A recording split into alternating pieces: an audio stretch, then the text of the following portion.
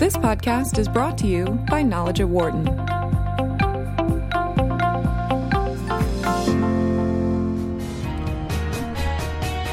Knowledge at Wharton here on Sirius XM 132 Business Radio, powered by the Wharton School.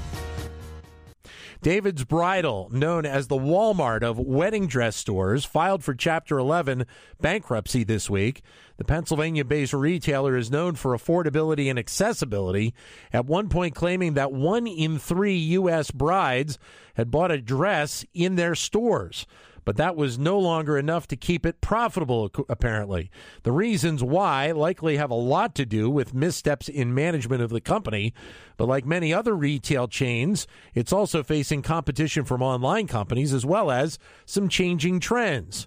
Kimberly Whitler is an assistant professor of business administration at the University of Virginia's Darden School of Business, and she's a former CMO of David's Bridal. She joins us on the phone, as does Jennifer Spector, director of brand marketing for wedding and registry website Zola. And also with us is Carrie Folan, who is assistant professor in the English department at George Mason University and former editor of the fashion website Racked. Kim, Jennifer, Carrie, great to have you all with us today. Thank you for your time. Thank you for having us. Thank you all. Kim, with your time there in the past, I guess give us your thoughts on this bankruptcy filing and what it'll mean for both the company and for the consumer. Well, I think I worked there about a decade ago, so it's been a while, and the management team has changed. If you go back in time, when I worked there, primary ownership was held by Leonard Green.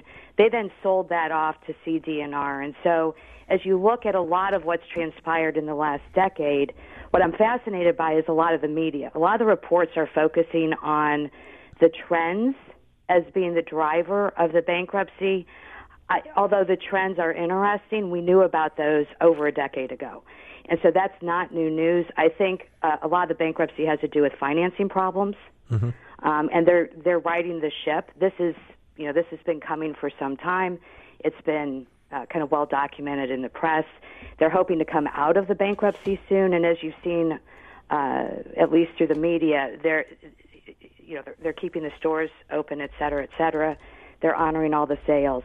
But there's probably a combination of issues that drove the bankruptcy. Financing problems being a very big part of it.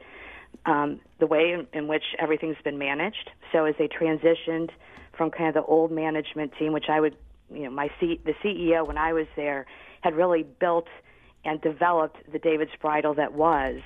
He was replaced. The CFO was replaced. A lot of the institutional knowledge of the company was replaced, largely by a lot of Gap experts, the company, the Gap. Yeah. And so if you start digging into some of the decisions that they made, that could also be a big driver of the decline in the business. And I've seen quite a few comments since this bankruptcy was announced, Kim, the fact that the understanding of running David's Bridal as a business is a good bit different than what this leadership was used to in terms of running the Gap and those particular stores.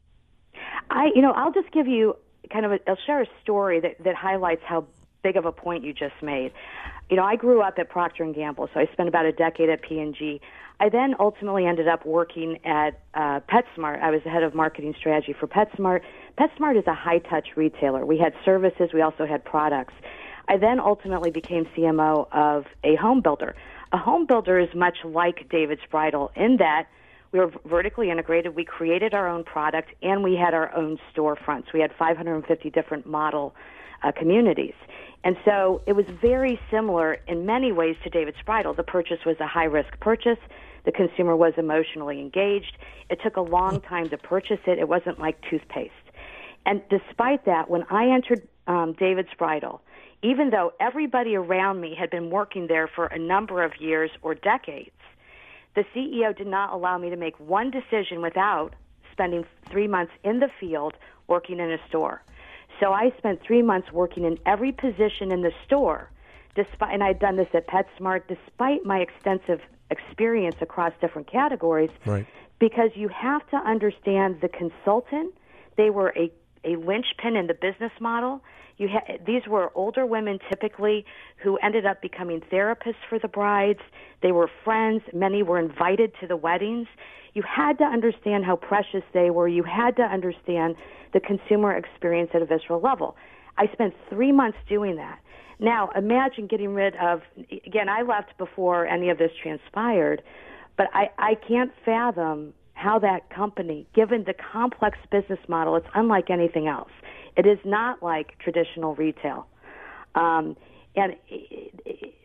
the complex business model, I can't imagine getting rid of all of that knowledge, not mine, the people around me, and then bringing in new people and perhaps commuting from San Francisco, not even being on the ground, what that might do to the understanding, the institutional knowledge of what makes David's Bridal tick, that could be at risk. Jennifer, what do you think was a factor in what was happening with David's Bridal? So I obviously can't speak to the inner workings of the business as well, but I think what we're seeing at Zola over the past 5 years since we started is that couples are really looking to have digitally native brands help support their wedding planning. So we were founded as a wedding registry business because folks did not like going into big box, big department stores. They didn't feel like they were able to find brands that they liked. Hello? Yep. Oh, sorry. Go ahead. I started the music, so I wasn't sure. And so we started as a wedding registry business, and then as more and more couples flocked to us, they really wanted help planning other aspects of their wedding that they felt were also broken and weren't really adapted to their lifestyle. So things like wedding websites, which we now offer for free to our couples, and we just launched wedding invites and save the dates. All of these things can be done online. Yeah. All these things are integrated. They're all done in one app that makes it really easy for couples. So that's what we're seeing in the wedding business in general, is that couples are looking for things that are online, that fit their lifestyle. We know that people are shopping online, but they want to have that high-touch experience. They still want to do that online. So customer service is still really core to our business. We field calls from couples and their guests, all the time. But I think it's just important that these things are geared towards the millennial generation and kind of built in that way. Carrie, your thoughts? Yeah, well, I reported a piece for the Washington Post about this yesterday, and in the process of reporting it, I learned a new word, casualization. So, which I'm not sure exactly what that means from a business perspective, but I can tell you as a fashion journalist what it means or translates to in terms of style, which means a move away from the big poofy wedding dress and all these other relics of traditional weddings, dyed to match shoes, garter bags, tiaras, etc. 844-WHARTON is the number to give us a call, 844-942-7866. Or if you'd like, send us a comment on Twitter, @BizRadio132, or my Twitter account, which is @DanLoney21. Kim Whitler from the University of Virginia joining us on the phone, along with Jennifer Spector of Zola and Carrie Folan of George Mason University, 844-942-7866. Or if you'd like, send us a comment on Twitter, @BizRadio132, or my Twitter account, which is @DanLoney21. So, Kim, several of the articles you mentioned the finance part of it say that the company had been in financial dire straits for quite some time now, and even with the restructuring that I'm starting to see right now, how much of that fell on the current leaders of the company? But how much did it also fall in maybe in past leaderships as well?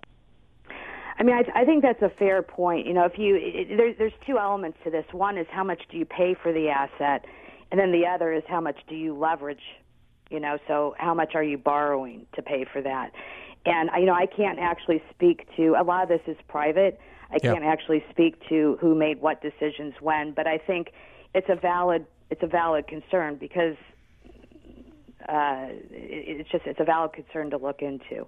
I think if you look, there's a good article by Retail Dive, because I want to make sure that I was looking for some publicly available information. They said, interestingly, their comp store sales increased modestly at 0.7%. Now, and this is, I think, in 2017 or 2018, that time period. So the comp store sales are actually flat or up a little bit. Yeah. Their earnings and margins fell. But S&P analysts at the time described the company's capital structure as unsustainable. They had a $520 million loan facility due this next year and $270 million in unsecured notes in 2020. So, I mean, this has been foreshadowed since the early part of this year. I believe they've been working on the prepackaged kind of bankruptcy, and they're hoping to come out of it soon. Carrie, then, I mean, there is obviously an element of this that, you have the financials, which are a significant concern because of where this company was headed.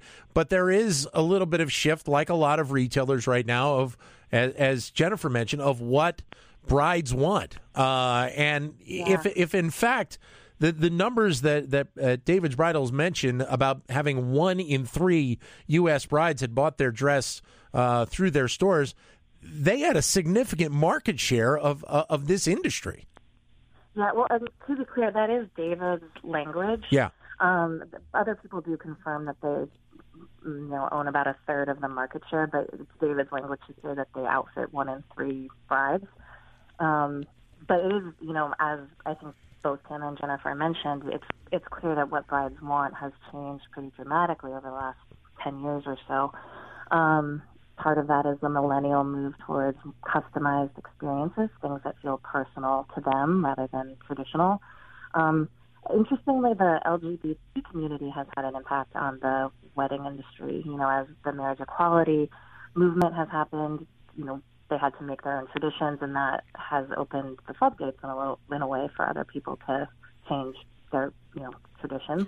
And brides are older now than they used to be. 31, according to some sites, stats is the average. And, suddenly if you're paying for your own wedding and you're no longer a young girl, you're making a different kind of decision than you might if you're a 22-year-old bride.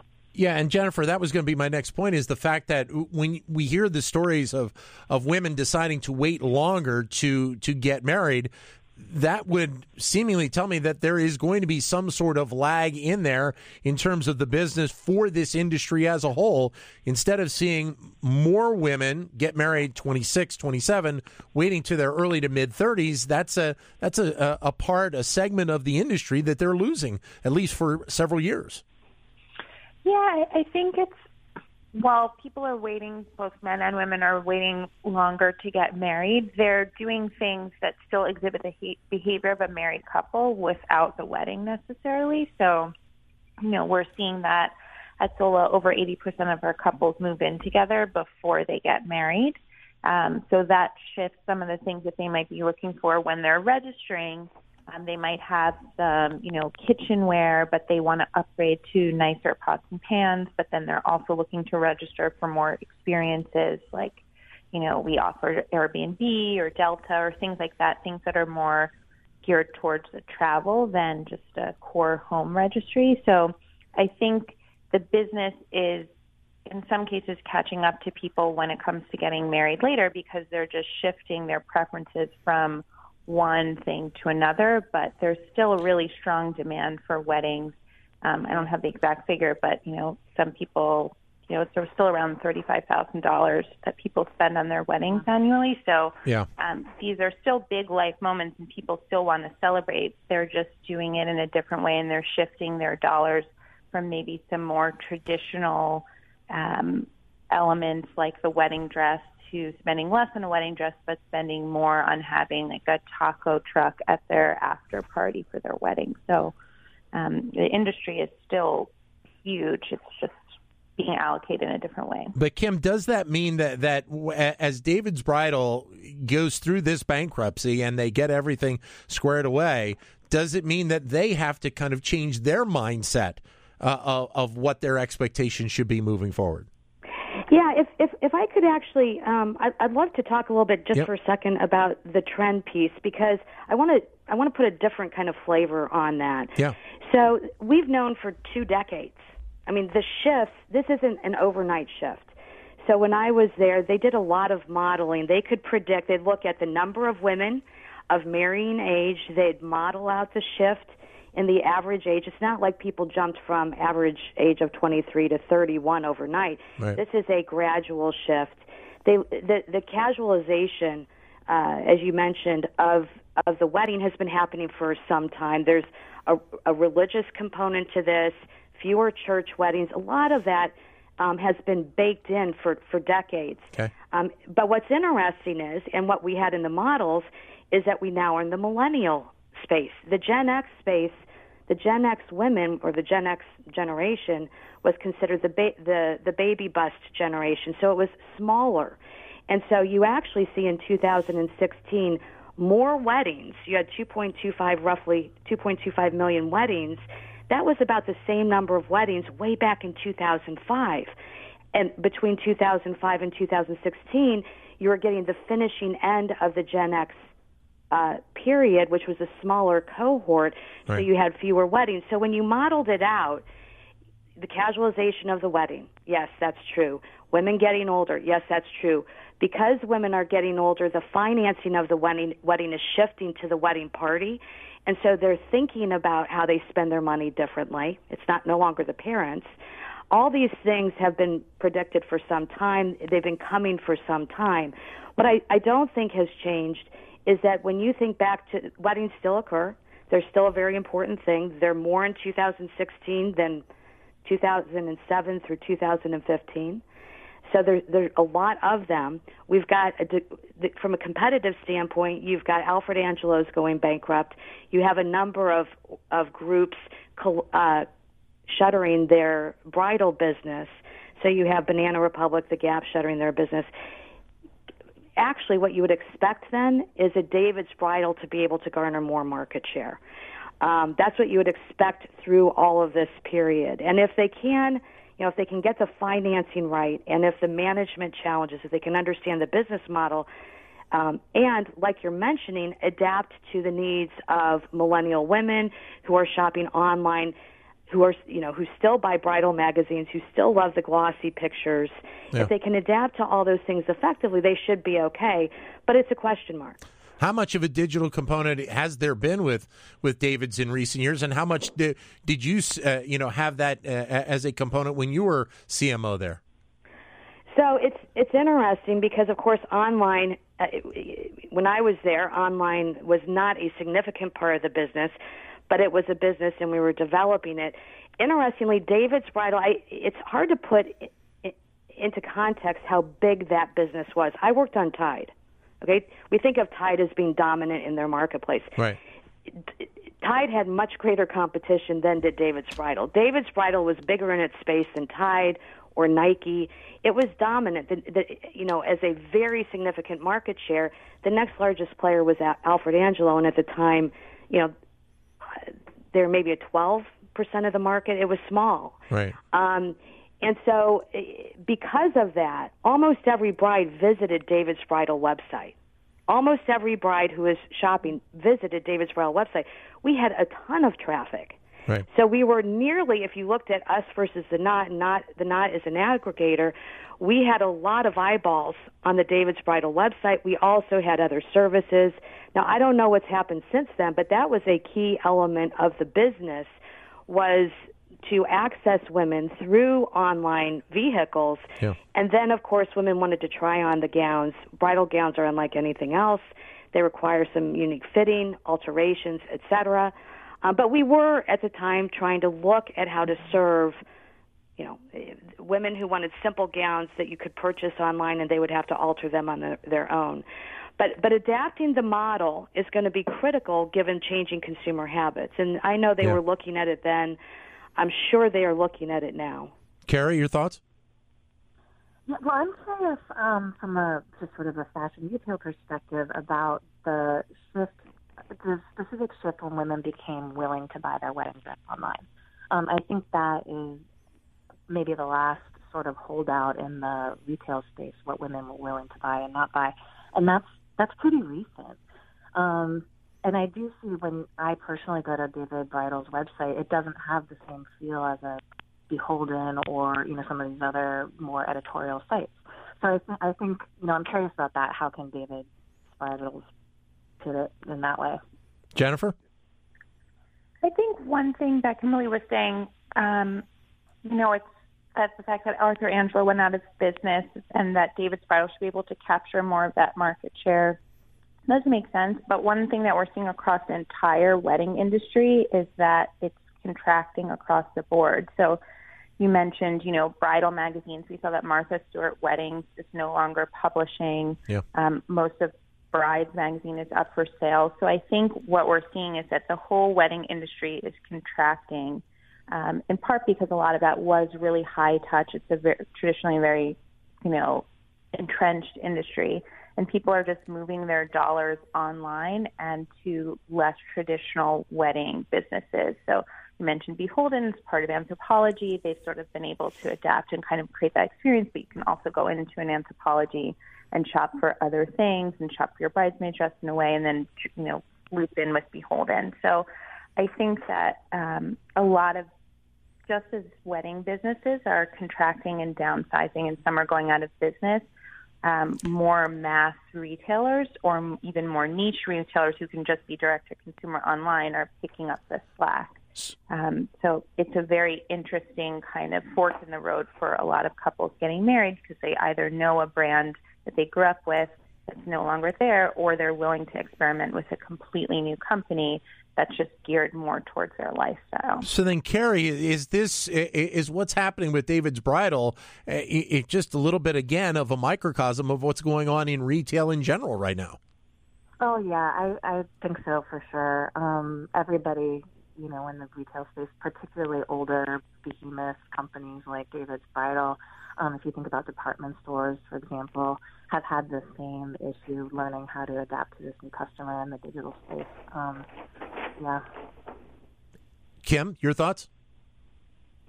Yeah, I was digging around, again, because it's privately held, it's difficult to get any sort of financial information on the company. And so I was just surprised that their comp store sales increased by 0.7%.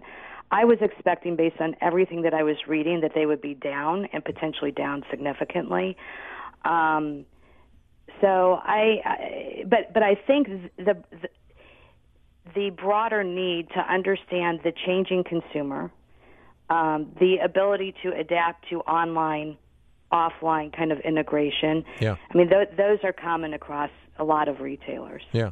Well, I guess in kind of wrapping this up then, when you compare what's going on in retail in general right now, Kim, Toys R Us obviously, shutting its doors, and a lot of people have said because Toys R Us was kind of a seasonal store, the toy store is a seasonal entity to begin with.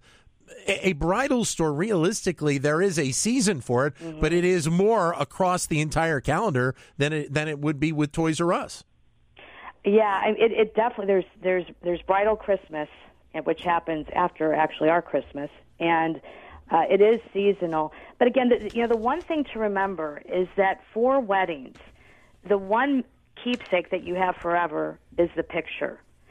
And unless something's changed about the importance of that picture to the children, to the grandchildren, having it up on the wall, unless something's changed and that picture has become less important, I find it hard to believe that the wedding gown itself will kind of disappear. Now, maybe what's popular, the trend, the look. Do we have headpieces? Do we not have headpieces?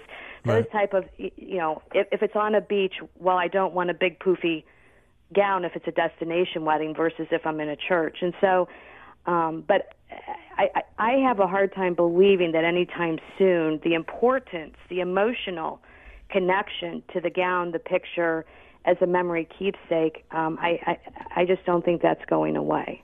Great having you all with us today. Kim, Jennifer, Carrie, thank you all, and happy Thanksgiving to you all.